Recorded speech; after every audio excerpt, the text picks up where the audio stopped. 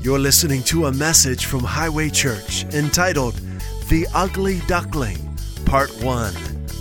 Enjoy. It's Easter morning, and oh man, are we excited about it. We're celebrating the resurrection of a man named Jesus. How long ago did Jesus rise from the dead? What year was it? Anybody know? Who was there? It was like 33 AD, somewhere about there. He rose from the dead. That's almost 2,000 years ago. So what's up with that? Why are we celebrating something that happened almost 2,000 years ago on April 5th, 2015? How relevant is the resurrection of this man, Jesus, to your life today?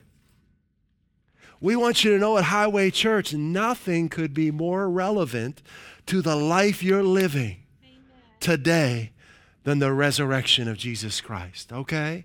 No matter what age you are, whether you're 5, 15, 35, or 95, the most relevant event to your life today is the resurrection of Jesus Christ. And we're going to see that as we go through the Word. We have a special message prepared on this special day for you called The Ugly Duckling. How many know the story of the ugly duckling? Yeah, it's a great story. We're going to talk about two ugly ducklings today. The first one is Jesus, the Son of Man. And the second one is you. All right? Let's pray. Father, we thank you for this opportunity to be here in your presence. Because your Son rose from the dead, we're alive. And we thank you. We open our hearts to your Spirit and to your word. And we thank you, Father, for strengthening us, for making all things new in our lives, and for leading us forward in your plan and purpose. In Jesus' name, amen. So the first ugly duckling, Jesus, the Son of Man. Well, let's talk about the story. It may be been a while since you've heard it, so let's just go over the story of the ugly duckling. So there's this mother duck, and she's sitting on her nest, on her eggs. And it's a beautiful spring day, and all of the eggs finally hatch, except for one. And these beautiful ducklings come out, and the mother duck is so excited, but she's looking at this one egg, wondering what the problem is. This egg is bigger than the other eggs. It's a different color, and it hasn't hatched yet. And along comes a friend of mother duck, and she says, well, maybe you got a turkey egg. Maybe you've been sitting on a turkey egg. Have you ever been called a turkey before? Well, the mother duck said, well, you know what? I've been sitting on this thing so long, I don't care if it is a turkey egg. I'm going to keep sitting on it till it hatches. So she sits on that egg, and finally it hatches. And the mother duck is a little startled. She looks at this thing and says, this is the ugliest duckling I've ever seen. Maybe it is a turkey. So she says, well, there's one way to tell. Turkeys can't swim, so I'm going to take my ducklings swimming to find out what this thing is. So they all go into the pond, and as they're swimming, the mother duck turns and looks at the ugly duckling, and she is amazed at how beautifully and gracefully this ugly duckling swims. He ain't no turkey. So she says, well, he must be a duck, and they get out of the pond, and they head back to the barnyard, and oh boy, when the other animals see this ugly duckling, they begin to harass him, they begin to call him names, they begin to peck at him and tease him, and it gets so bad, the ugly duckling decides he's out of here, he's going to leave. So the ugly duckling leaves the barnyard, and he goes out into the wilderness all by himself alone, despised, rejected, and he stays in the wild. And he stays away from all the other animals all the way through the spring and the summer and the fall and even through the winter. Until finally it's next spring, 1 year later. And he feels so terrible and so alone, and he's so sad. He just loves to swim, but doesn't want to be around any other animals, so he decides, I'm going to find a pond where I can be alone and just swim. So he finds a pond, and he gets in the pond, and he starts swimming, and he's just sad, and he's alone. And all of a sudden, 3 beautiful, graceful, royal-looking birds come and land on the pond. And the ugly duckling is just mesmerized by these beautiful birds. And he's just staring at them. And then he gets afraid because they see him. They turn and they look at him, and they don't only see him, but they raise their wings and they start coming towards him. And now he said, uh-oh, here we go again. They're going to harass me. They're going to beat me. So he puts his head down, getting ready for them to hit him and to peck at him. And as he puts his head down, he looks into the water, and he sees his reflection for the first time since he went with that swim with his mom a year ago. And he's startled by what he sees. He realizes that he looks like the beautiful, graceful, royal birds that are coming towards him. And as he's looking at himself in the reflection in the water, he says, wait a minute. I'm not all those things that others called me. I'm a swan. I'm a beautiful, graceful, royal bird like they are. It was the reflection that was revealed in the water that opened his eyes to the truth of who he really was. Amen. And when he saw the truth, it set him free. And the real him, the swan that was trapped underneath the wrong image that he had of himself and all those negative things that the others said to him over the years was set free. And you know, we can kind of do this with Jesus and with ourselves. If you listen to what man's religion says about Jesus, and you listen to what others say, you end up getting a distorted image of who he really is. And if you listen to what others have said about you, you can end up getting a distorted image of who you really are.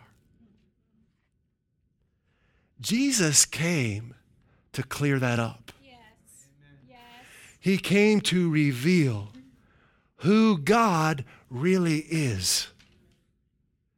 But not only that, who you were made to be. So as we behold Christ, just like the ugly duckling looked in the water, in the Word, as it says in 2 Corinthians 3:18, as in a mirror, right, we discover how wonderful he really is. And as we look in the Word, we discover who we were made to be. And boy, I remember when that happened in my life at the age of 19, I began reading the book of John. And I just, everything changed. And I discovered the wonderful God who made me. And I began to discover who he made me to be. You see, the Word, the Bible, it's likened unto water. And Psalm 23, at the end of verse 2, says, he leads me beside still waters. It's in still waters that we see our reflection. Okay? So when we look at the Word, we see the reflection of who God made us to be and who we really are.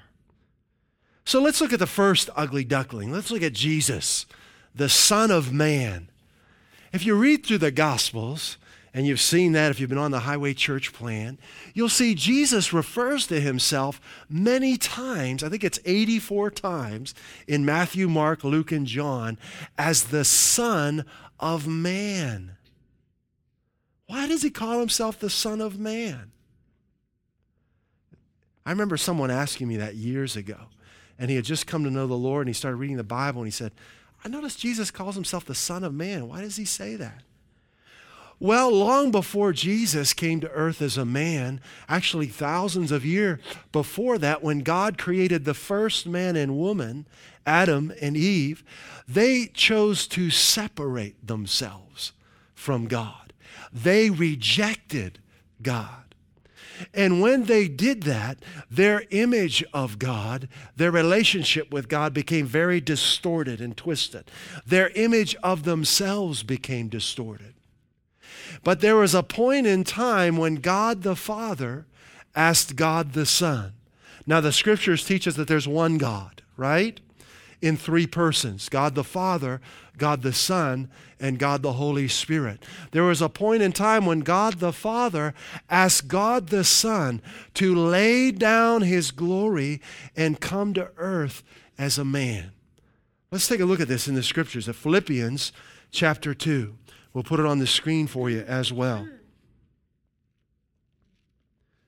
Amazing what Jesus did. And Philippians tells us about this and describes it to us. Philippians chapter 2, verse 6. It's talking about Jesus. It says, who being in the form of God, thought it not robbery to be equal with God. We know that Jesus, the Son of God, he always was, he is, and he ever shall be, right? Okay? He is the beginning, he's the end, he's the first, he's the last. Verse 7, but look what happened. But he made himself of no reputation and took upon the form of a servant and was made in the likeness of men. Wow. The Amplified Translation says he stripped himself of all privileges and rightful dignity. The Moffat Translation says he emptied himself. Wow. Verse 8. And being found in fashion as a man, he humbled himself and became obedient unto death, even the death of the cross. So God the Father asked God the Son to empty himself of all his glory and godliness and to be born in a barnyard called earth with the other ducklings. Let's read some more about this ugly duckling. Let's go back to the Old Testament in Isaiah chapter 53. See, the Bible teaches us that when Jesus came to earth, there was nothing about his physical appearance that was any different than yours or mine. He looked like any other guy you'd pass on the street. It was how he talked and what he did that distinguished him. He taught about the goodness of God, about this amazing God who wanted to be our Father, and he healed people and he set them free. That's what was different about him. Isaiah chapter 53 talks about this ugly duckling. And in verse 2 he says, for he shall grow up before him as a tender plant and as a root out of a dry ground. He hath no form nor comeliness, and when we shall see him, there's no beauty that we should desire him. He is despised and rejected of men, a man of sorrows and acquainted with grief. And we hid, as it were, our faces from him. We rejected him. He was despised, and we esteemed him not. And boy, you read through the Gospels, and you see that Jesus, the Son of God, the Son of Man, was despised and rejected. His own family, there's one point where he's teaching and preaching and healing, and they're trying to get to him to bring him home so he'll stop doing what he's doing. His own family.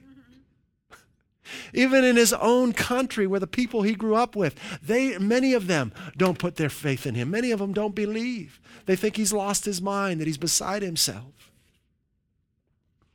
Boy, the religious leaders, many of them, they hated him. They wanted him dead.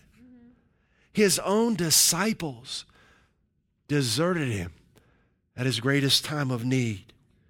He was despised and he was rejected. So why did Jesus do this? I mean, why did he come to earth in all of his glory and just, ta-da? Well, because God needed a man. Right. Remember, man rejected God before Jesus ever came. Man separated himself from God. Man had a distorted image of God and a distorted image of himself, and Jesus came to change that. We were never made to be separate from God. You were designed to live each day of your life in an intimate relationship with God. If you don't have that, your view, your image of him will become distorted. Your image of yourself and others will become distorted. But when you're in relationship with him, when you're walking with him, you begin to see things as they are. Jesus came to earth to pay for your sin. Isn't that awesome? And to bring you back into relationship with the one who made you. And this ugly duckling was different. You see, he was born of the Holy Spirit. His mother, Mary, actually became pregnant with him by the power of the Holy Spirit. Wow, that never happened before. There was no man involved. So he was born the Son of God and the Son of Man in one. See, to be born in a barnyard doesn't matter when you're hatched from a swan's egg, right? God needed a man on earth to conquer sin for you and to conquer sin for me, because we can't do it in our own willpower and strength. He needed a man to take the curse of sin, to take our punishment upon himself. Let's keep reading in Isaiah 53. We'll read verse 3 again and then we'll go on. Verse 3, he's despised and rejected of men, a man of sorrows and acquainted with grief. And we hid, as it were, our faces from him. He was despised, and we esteemed him not. Verse 4, surely, there's no doubt about it, he hath borne our griefs and carried our sorrows, yet we did esteem him stricken, smitten of God, and afflicted. We thought he's the one who did something wrong, that God was punishing him. But he was wounded for our transgressions. He was bruised for our iniquities. The chastisement, that word means punishment, of our peace, that's capital punishment, by death. The chastisement of our peace, our shalom, our wholeness, was upon him. And with his stripes we are healed. All we like sheep have gone astray. We have turned every one to his own way, and the Lord hath laid on him the iniquity of us all. So we see here that this ugly duckling was our substitute on the cross. In fact, Galatians 3:13 says that Christ redeemed us from the curse of the law, being made a curse for us. For it is written, cursed is everyone that hangs on a tree. You see, if you've ever read through the Old Testament, boy, it's a startling book. You see the best of man, the worst of man, and you see that they had an old covenant with God that's no longer in effect. There's a new covenant now. But this covenant was built on the blood of animals, because sin could only be atoned for through the shedding of blood. And so what they had to do to cover their sin was they had to sacrifice animals, bulls and goats and doves. But the problem was that blood could only cover their sins. It didn't remove them. It didn't set them free from sin.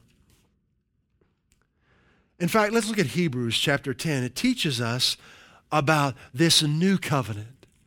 See, we have a covenant that's not built and founded upon the blood of animal sacrifices like the Old Testament, but it's built upon the blood of our Savior Jesus. Amen. Hebrews chapter 10.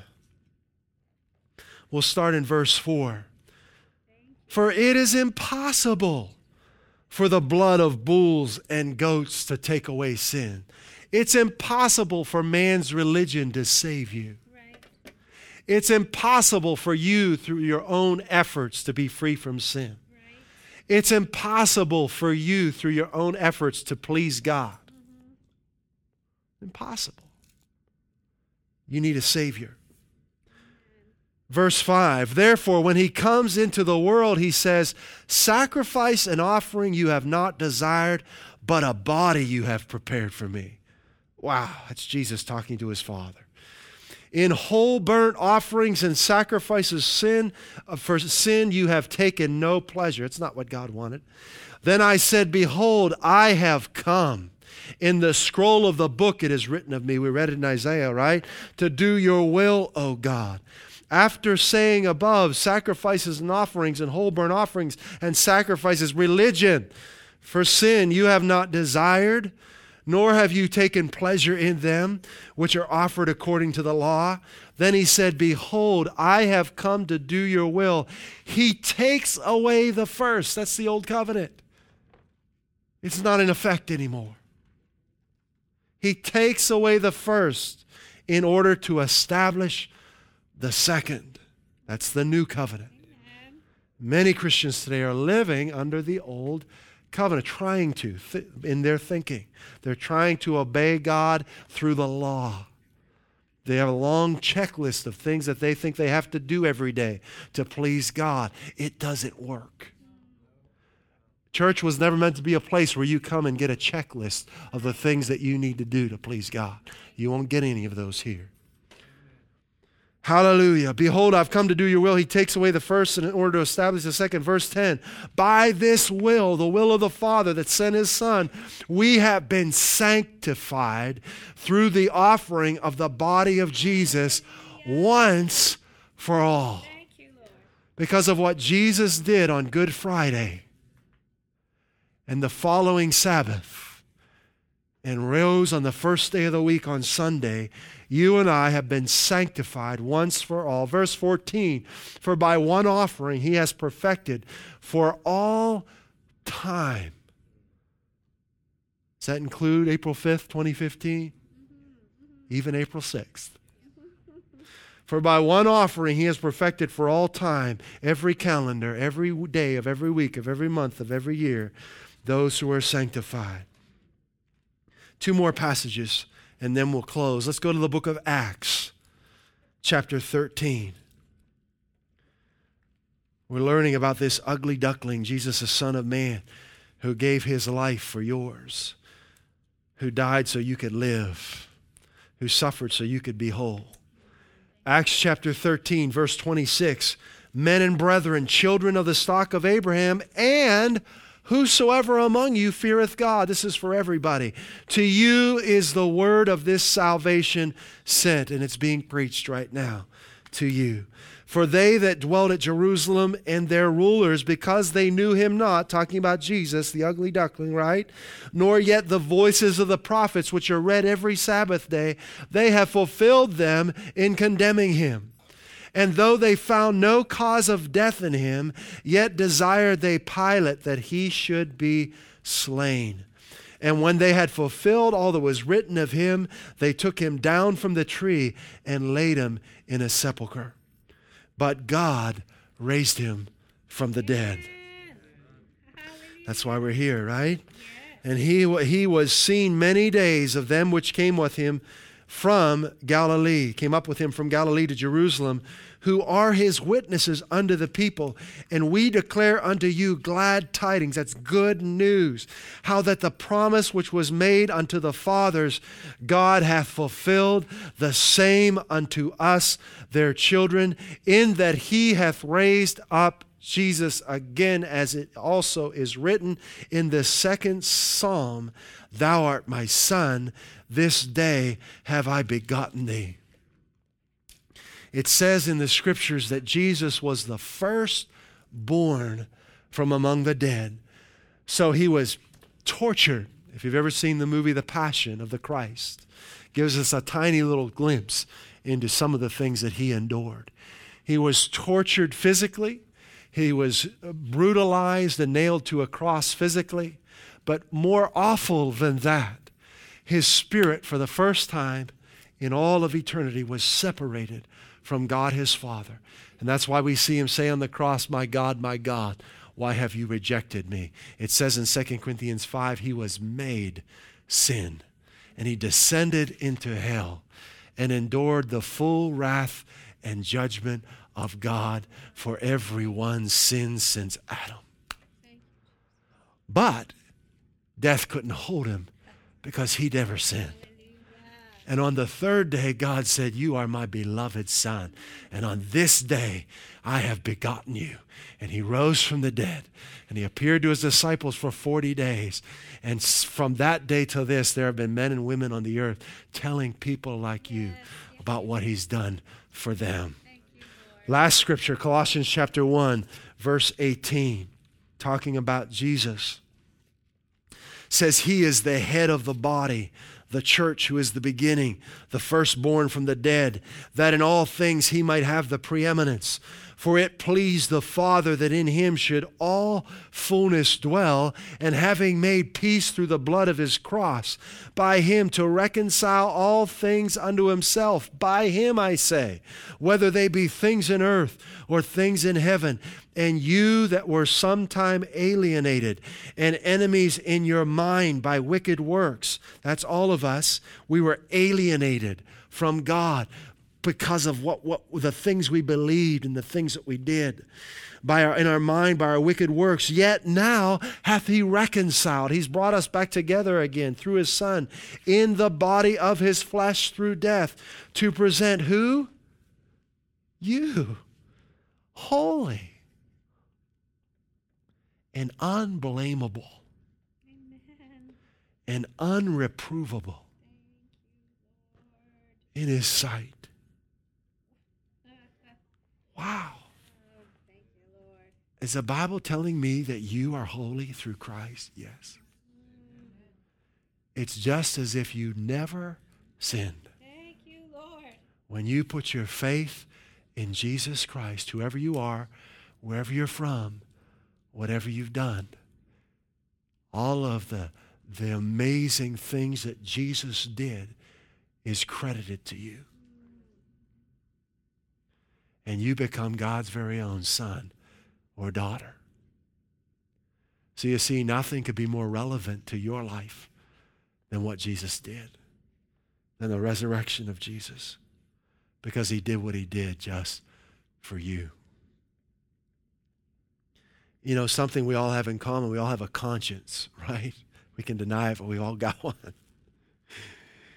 And we just know inherently, without anyone ever having to tell us, that we've fallen short of the life God came to give us. We've fallen short of his glory. We've all made mistakes. We've all done things that we shouldn't do. And you know, with that comes a guilt and comes a condemnation. And Satan loves to condemn you. He loves to make you feel guilty. And because that guilt and that condemnation, it's like a big blah on top of us that keeps us from coming to God, keeps us from hearing God, keeps us from walking with him. But Christ came, and it said, we read there, that we're made holy through him. Our conscience is made clean once and for all through what Jesus did. And no one can change that. The devil can't change that. See, Jesus was made an ugly duckling because of our sin. We made ourselves ugly ducklings through our sin. Right? But he came to set the swan free in you so that you could fly and experience the grace and beauty, become the beautiful person that God made you to be. All of us need a resurrection. All of us need a new beginning. All of us need a fresh start. And that comes through faith in Jesus Christ. Amen. Let's pray together right now. Father, we thank you so much for this time together. Jesus, you did what you did for us. And for those of us who've put our faith in you, we've received the holiness and the cleanliness that only your blood can bring. And we thank you so much for making us clean. And as we have our heads bowed and our eyes closed right now, I want you to know this good news is not exclusive. It's for everybody. There's no reason why you can't be made new today. There's no reason why you can't have a fresh start.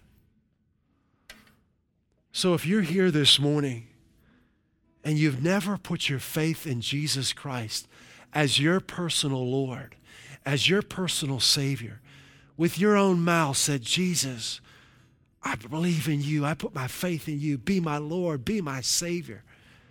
If you need to do that this morning, I want to give you an opportunity to do that, to make this the greatest Easter you've ever known. Our heads bowed, our eyes closed. If you need to accept Jesus as your Savior, as your personal Lord, as the one who died for you, would you just lift up your hand wherever it is that you're sitting if you're here this morning and you need to give your heart to Him? This is a private thing between you and Him. It's not about joining a church. It's not about religion. It's about your heart being reunited with God's heart. That's all we're talking about. And if you need to do that this morning, would you just lift up your hand wherever it is you're sitting? I'd like to pray for you. Anyone at all who needs to make that decision. Good. Anyone else? Anyone else? At Highway Church, we want to help you grow in your relationship with Jesus Christ and experience the abundant life He came to give you. If you'd like to learn more about God's amazing love for you, please visit us at highwaychurch.us. You can email us at info@highwaychurch.us or message us via our Facebook page. Put your trust in Jesus today and taste and see how good He is.